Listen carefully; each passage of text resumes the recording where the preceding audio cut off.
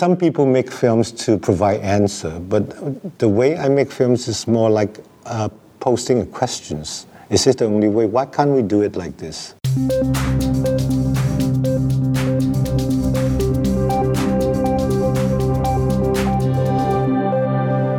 Hi, this is the Vice Podcast. I'm Raihan Salam, and I'm joined today by Wong Kar-wai, the celebrated Hong Kong film director who has made most recently a martial arts epic entitled The Grandmaster.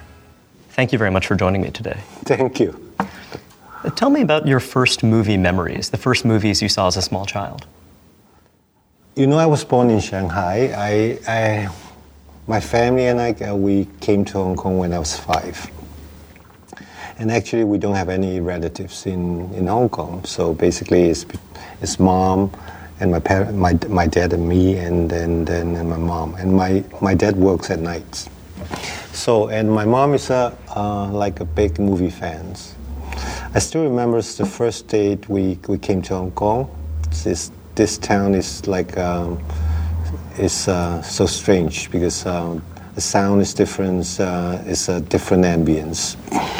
And so, a few days later, my dad brought us to look around and to find the films to look at. It is a local film. I think it is a kind of, it's not supposed for kids. I think it's like a Hong Kong version of Dial M for Murder. And the title of the film is like the murder in a bathhouse, you know. So, the first image of it, I still remember clearly. It's a black and white film. There's a woman. It's not naked, but like in those days, you won't see naked women on screens. But it's in a way, it's in her underwear, so dying in bathrooms. So that's the first image that I still remember strongly. That's amazing. Right. And it seems that image has lingered with you for some time. Yes, we were like living in an area which there's a lot of cinemas showing. At that time, there's like local productions, Mandarin films, European films, and of course like Hollywood pictures. And mom's like she's a big fan of cowboy films. And so we spend like every day, mostly, like in cinema. So this Shanghainese community, did it feel like a community, that those who had come from Shanghai during that period? Was it close-knit? Did people know one another and feel alienated from the larger Hong Kong culture, or was it more individualistic? In fact, it is the situations at that point. It's like the reason why like Hong Kong have Cantonese, which is the local dialects, a cinema, and also the Mandarin cinemas, like typical Shaw Brothers productions. Because there's certain communities, it's basically from the north, and people actually from the north, they are coming from different provinces, but for the local Cantonese majorities, they would call them the Shanghainese group. All right? But so they just lump them all together. Yes, yeah. And the reason why they have this like Mandarin speaking pictures is basically is for these communities, because and all the productions is not really about Hong Kong now. It's all made in studio. It's really about the past, what happened in Shanghai and what happened in the north. So those who had been displaced having this intense sense of nostalgia. It's very funny. It's the place where we live at that time. Actually, at the corner, there's a small like hotel, and in fact, it's for those like Russian communities. We call them the White Russians. The whole, actually, the small hotel you can see is full of like Russian communities, and so when you look at them and look at ourselves, it's like, well, it's the same thing. It's like you're far away from your hometown, and it's like it's isolated in a way. Was there a way in which the style of those who were the new arrivals from the north differed from that of the local Cantonese-speaking Hong Kong community? Was there just a kind of visual difference? Was there something that you could read in terms of the way one dressed or carried oneself? Sure, because before, the beginning of the Chinese cinema actually happened in Shanghai. So in the 30s, Shanghai actually is called Hollywood in China. So when you look at the Mandarin productions, they are actually more well-made. And for the local Cantonese production, it's mainly Cantonese opera. So they were shot like in 2 weeks, and so the quality-wise is very different, and subject-wise is very different too. Well, I wonder, given that you had this community that was displaced, and that was, in a sense, from the city that was the premier Chinese city, the city that was the most cosmopolitan, the most international, and then they find themselves in a place that they might have once thought of as a backwater. Right. So, I wonder if there was a resentment that came from that feeling of your status having changed. For example, being an artist, who's coming in the 1950s from Shanghai, and then you find yourself in Hong Kong, and then suddenly you find all of these things reversed, these power relations reversed. I mean, do you think there was a sense of that? There was an anger about that? In fact, it's not, because like my parents, they never thought they are going to stay here for long. They thought it's going to be something like a transit, because one day they still want, hopefully they will be back to Shanghai. So basically it's for like the first generations of like all these immigrants, in a way, they took Hong Kong as a point for transit. They are not going to stay here for long. And only in the 70s, you can see the second generations, they began to take this place as their home. And by then, when you look at all the cinemas, the difference between the local productions and the Mandarin productions become like merging together. It's not really about the past, it's really about now. And they are not shot in a studio, so they are shot on the streets. They cover more about the realities instead of what's in the past and a fantasy. So it's you can see at that point, that is the first so-called Hong Kong New Wave. I often think that there's a way in which the culture of Hong Kong during this moment you're describing, the 70s and onward, is in a way the culture of the entire world, or rather the entire urban world now.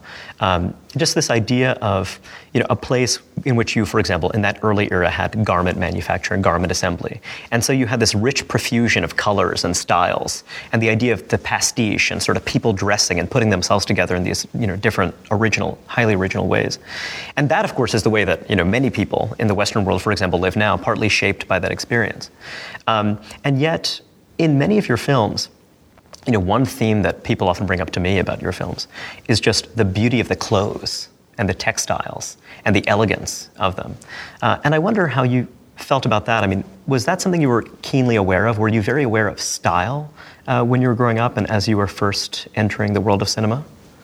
Well, it's something that, it's Shanghainese people actually are very formal, right? So people thought like films, some of my films, like In the Mood for Love, wow, this woman, she just go out to buy something and she's fully dressed up. But this is the way the people behave in those days. And actually it is something that... but it was the Shanghainese, not the natives. It's very specific. And even like in the Grandmaster, when you look at these people, they are not actually the so-called fighter, because they belongs to a class like Yip Man and also Gong Er. They are kind of, because they are from a very rich family, and so they are sort of like an aristocrat at that time. So they have manners, they have their ritual, so it's very different. And that's, I think, if you want to portray that certain type or certain class of people, then that's something very essential. It's about manner. It's like when I remember I shot my film, My Barbarian Nights, starting from New York, and at that time I travel to do some research in these cities. When you can look at it, it's like, well, New York actually is a bigger size of Hong Kong, because you can see all these immigrant stories. In fact, like in the Mood for Love, I remember I visited to this tenement museum. When I look at this tenement museum, I said, well, I'm sure people can understand In the Mood for Love here, because it can apply to like Russian immigrants in the 30s in New York, in the same tenements. A story like this can happen as well. So When you made My Blueberry Nights, was it this? Did you think of it as an effort to transpose the style that you had pioneered in Hong Kong, or was it an effort to try to find some different style that kind of particularly applied to the American environment? It's really related to In the Mood for Love, because the original idea of In the Mood for Love is called a 3-story about food. So it's about eating. And at the end, I make the first chapters too long, so it becomes the film. In fact, there's another chapters which happen in modern time Hong Kong, in a kind of a deli in the central. So by the time it came to New York, because I'm doing research for another film, and then I have a chance to sit down with Nora Jones, and so we talk about the idea to make a film. And I think of that story. I said, wow, I try to see if the same story happened in New York in a different language, what would that be? Will it be the same, or is it different, experience, different expressions? So I think this is the starting point I want to make My Blueberry Nights. Many of your films are interconnected, sometimes very explicitly and consciously, and some of them, like Chungking Express and Fallen Angels, seem to kind of spill over into each other in a way. And I wonder, does this reflect a desire to hold on to the characters, the idea that you're not done with the character, the idea that the character is still lingering in your mind, and that you want to put them in other scenarios and what have you? What is the source of those interconnections? Well, it's really sometimes you feel like, well, because in the process of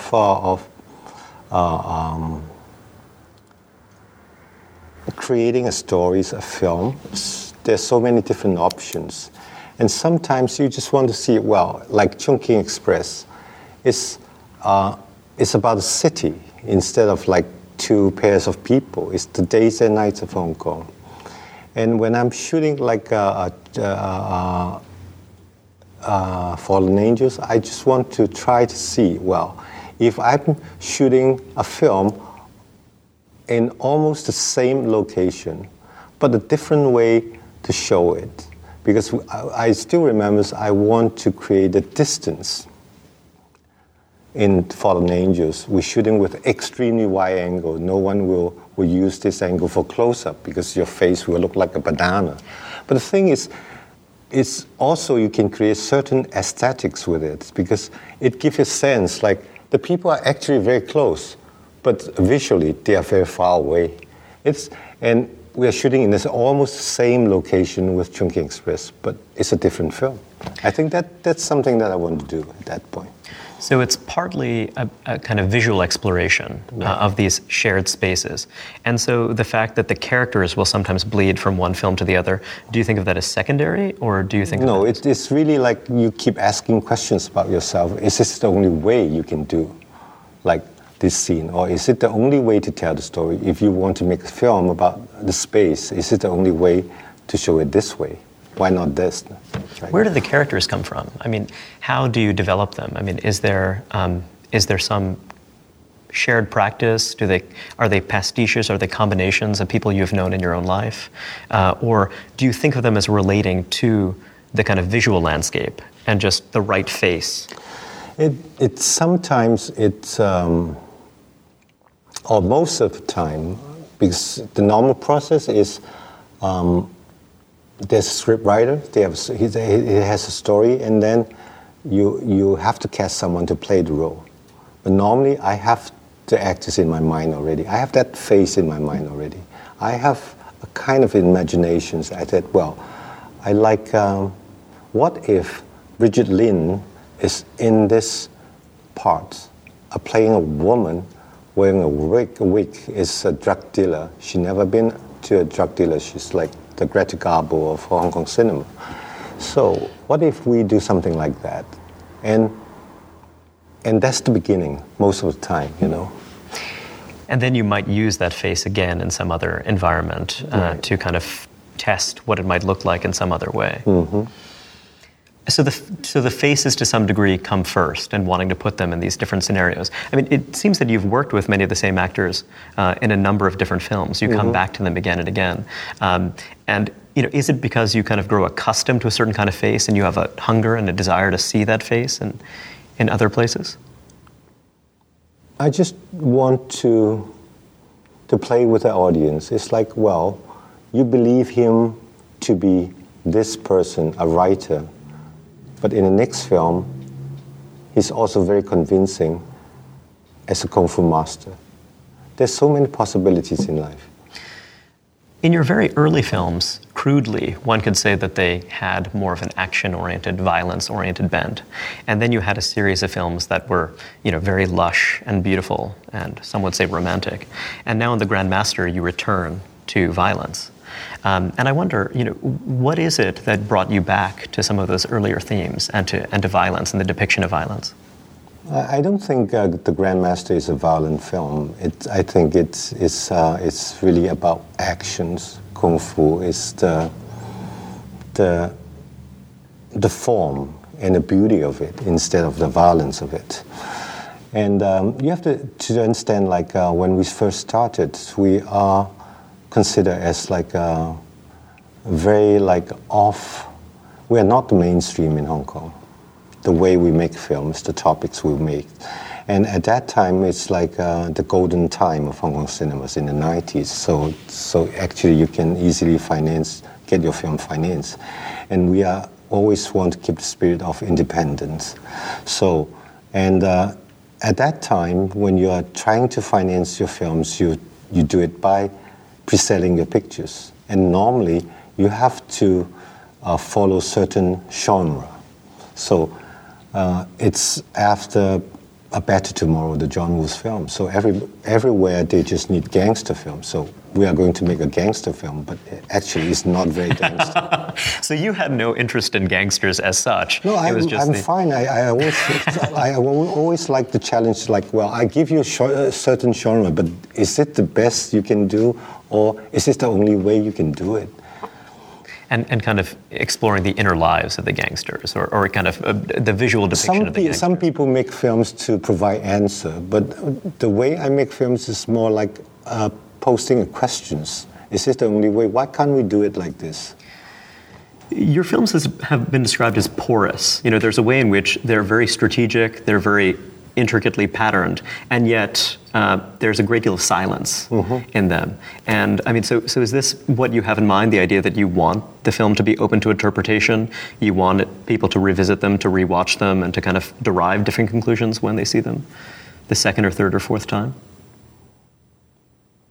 I think an interesting film is something that you can have an aftertaste. It's sometimes when you look at the film, you might not get it at the first time, but somehow it lingers. And I like the ideas of the film that we made have an aftertaste for the audience. Were there films from your youth that you recall that left you with that kind of aftertaste? Well, there's a lot, It's it's a long list. Do they bleed together for you, or do some of them kind of really stand out? I mean, I'm curious if you could think of one, perhaps, that left a particularly deep imprint. I still remember we watched a film, a Japanese film. It's The Condition of Human Conditions, actually the translation of the title.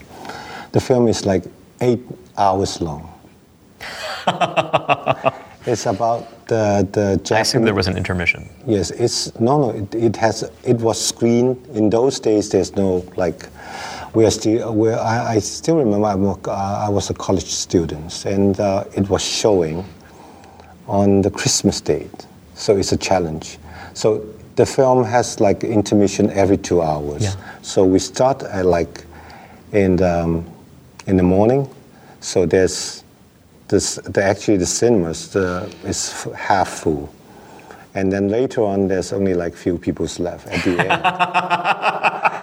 because it is a black and white film. It's about the Japanese soldiers at the end of the war, because when the government, when the emperor announced that the surrender, but they didn't get the message. They are still in the forest and the Manchuria border.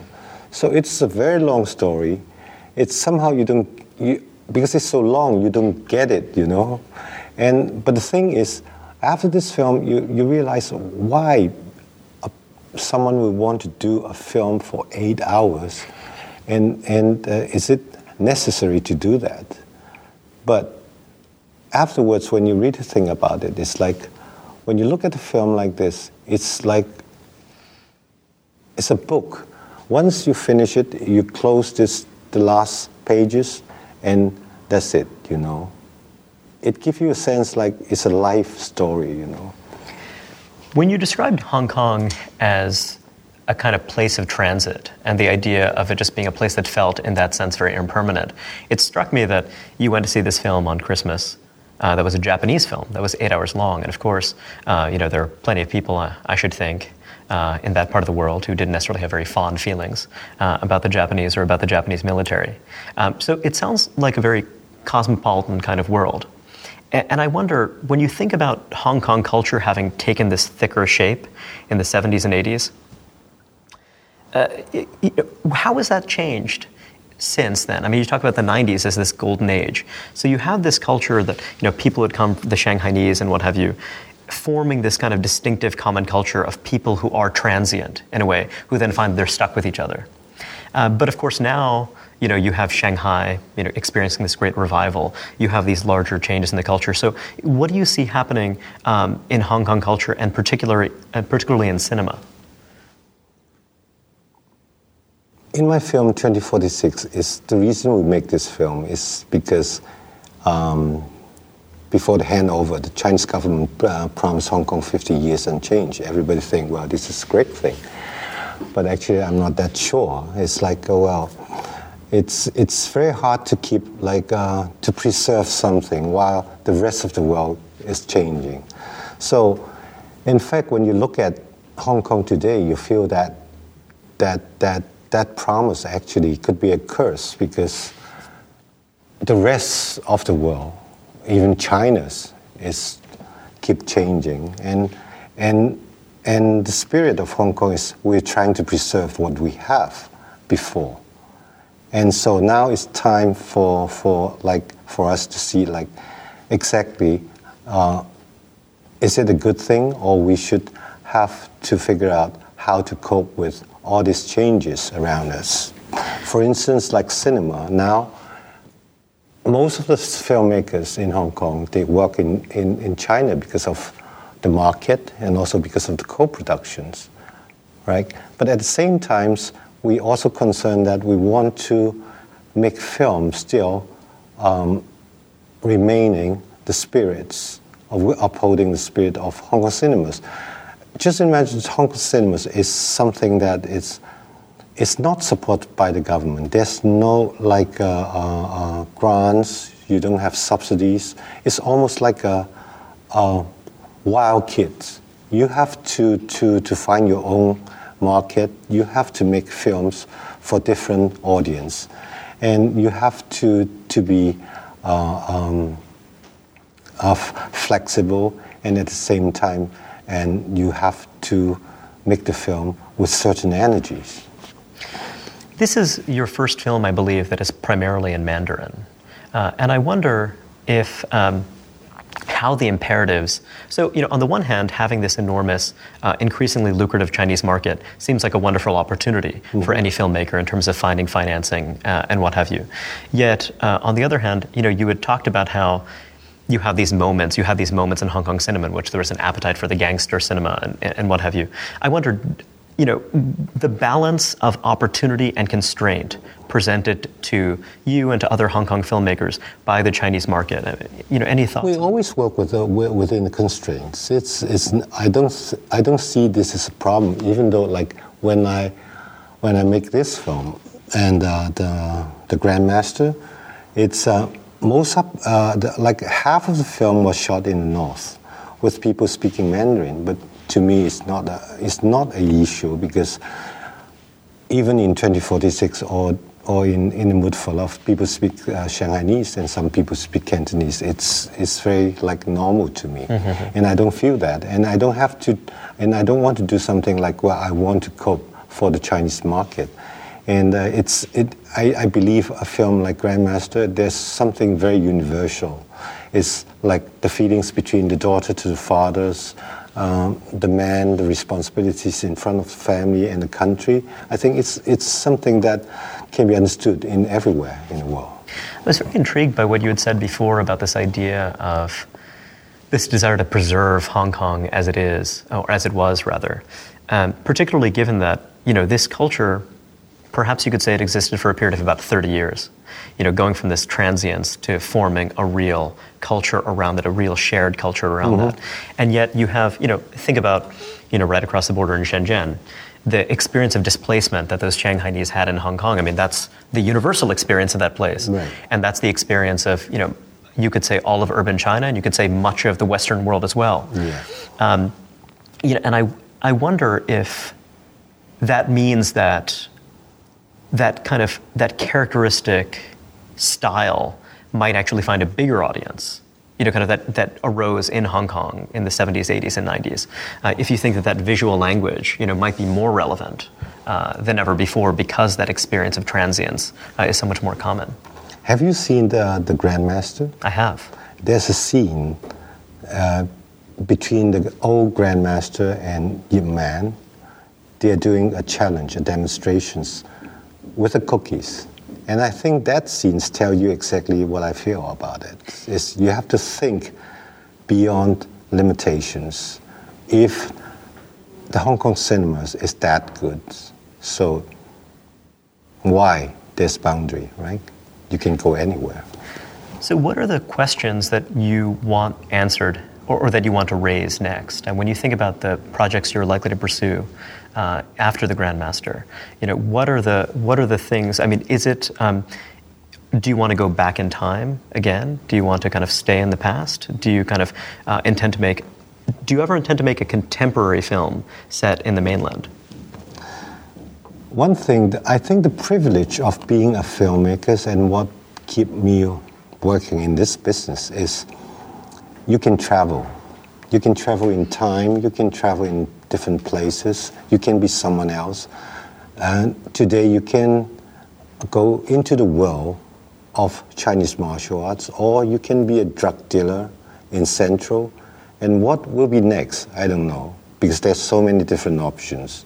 And the way, in a way, I'm thinking, because I haven't made any films about contemporary Hong Kong for a long time, because I think we have said what we want to say. In the film from Chungking Express and Happy Together, Until Happy Together. And I'm waiting, I want to see Hong Kong again in my films with a different perspective, because I'm waiting for this city to grow into different directions. Well, we can find different space to tell different stories. Happy Together is about migrants. And you know, I wonder if that's a set of questions you're interested in pursuing in the future as well, just the world of people who are displaced, not only within China, but also elsewhere in the world. And My Blueberry Nights, I suppose, is also a story about people who had been displaced. Is that something that continues to interest you? The reason I want to make a Happy Together is right before the handover. And what intrigued me about the idea of that film is we tried to make a film because everybody's at that time, once you start a project, they will say, well, is it about Hong Kong handover? What is it about Hong Kong before that going back to China? So I just want to make a film as far away from Hong Kong as possible, because I get tired with these questions, because it's always the questions about this. And I want to explore to see, well, if I'm going to the other side of the world to make a film about two Hong Kong people over there, what would that be, right? But at the end, it's still related to Hong Kong. Who do you think of as your contemporaries? Who do you think of as your peers, among film directors, whether in Hong Kong or around the world? There's a lot. Tarantino is the peers, right? We are the same generations. In fact, it's not about age, it's about the spirit.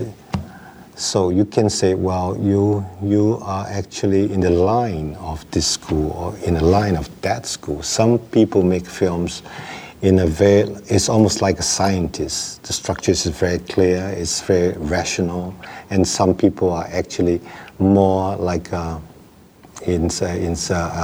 emotional, or it's more like by feelings. Do you see yourself as being in dialogue with other filmmakers? Or do you see yourself as just really realizing your own aesthetic project over time?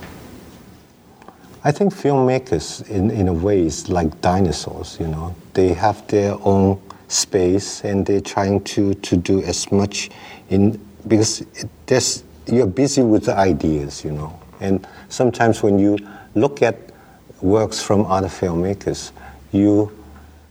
it's not that the inspirations, but the urge, because you feel whenever you look at a very good film, you said, well, it's something that it's really give you reasons to make films and to make you feel like, well, you are not lonely.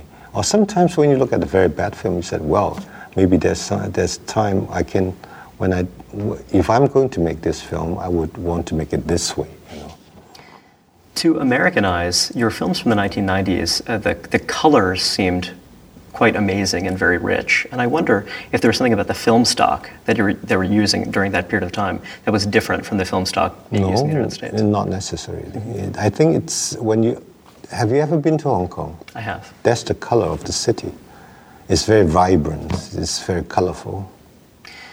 How about digital video and what have you? I mean, sort of the changing technology surrounding filmmaking. How has that shaped your palette and the kind of tools that you use? I still remember some people call me, I think that's one of the, a digital company. Once they offer me like, well, we want to do a project with you because we consider you as the last analog director. We want to turn you digital. But so far, I'm still shooting with film stock. Maybe Grandmaster will be the last one because actually at the end of the shoot, the Fuji Colors sent me a letter said, well, sorry, sir, this film stock is going to be the last shipment because we're not going to produce anymore. So that means you have to go into the digital time and not going to shoot with film stock anymore. That sounds traumatic, potentially. I mean, how did you feel upon getting the letter? Well, it's a sign for you to say, well, it's time maybe you should stop shooting the film because it's the film, you're running out of film stock. And also, it's a signal for me. It's like the time is to a new era. Because whenever you look at, I still keep that can of negative with me. And because when I look at this letter, I'm not only thinking about the film stock, I'm thinking about what happened to all these beautiful Panavision cameras, what happened to the experience of watching all these film grains, beautiful film grains on the big screens. So it will be a different experience, but so you have to move on. Yeah, it's fascinating because your name is associated with nostalgia more than almost any other term. And it sounds like you're very unsentimental about. But if you are giving me a reasons to do something not nostalgia, right? So is that something that you might revisit in terms of the questions that you're seeking to spark and seeking to raise with your future films? Do you see yourself going back to the future, going back to science fiction, perhaps? No, I just don't want to stay in a place too long. I prefer to do something that people don't expect me to do. Well, thank you very much. I really appreciate your time. Thank you.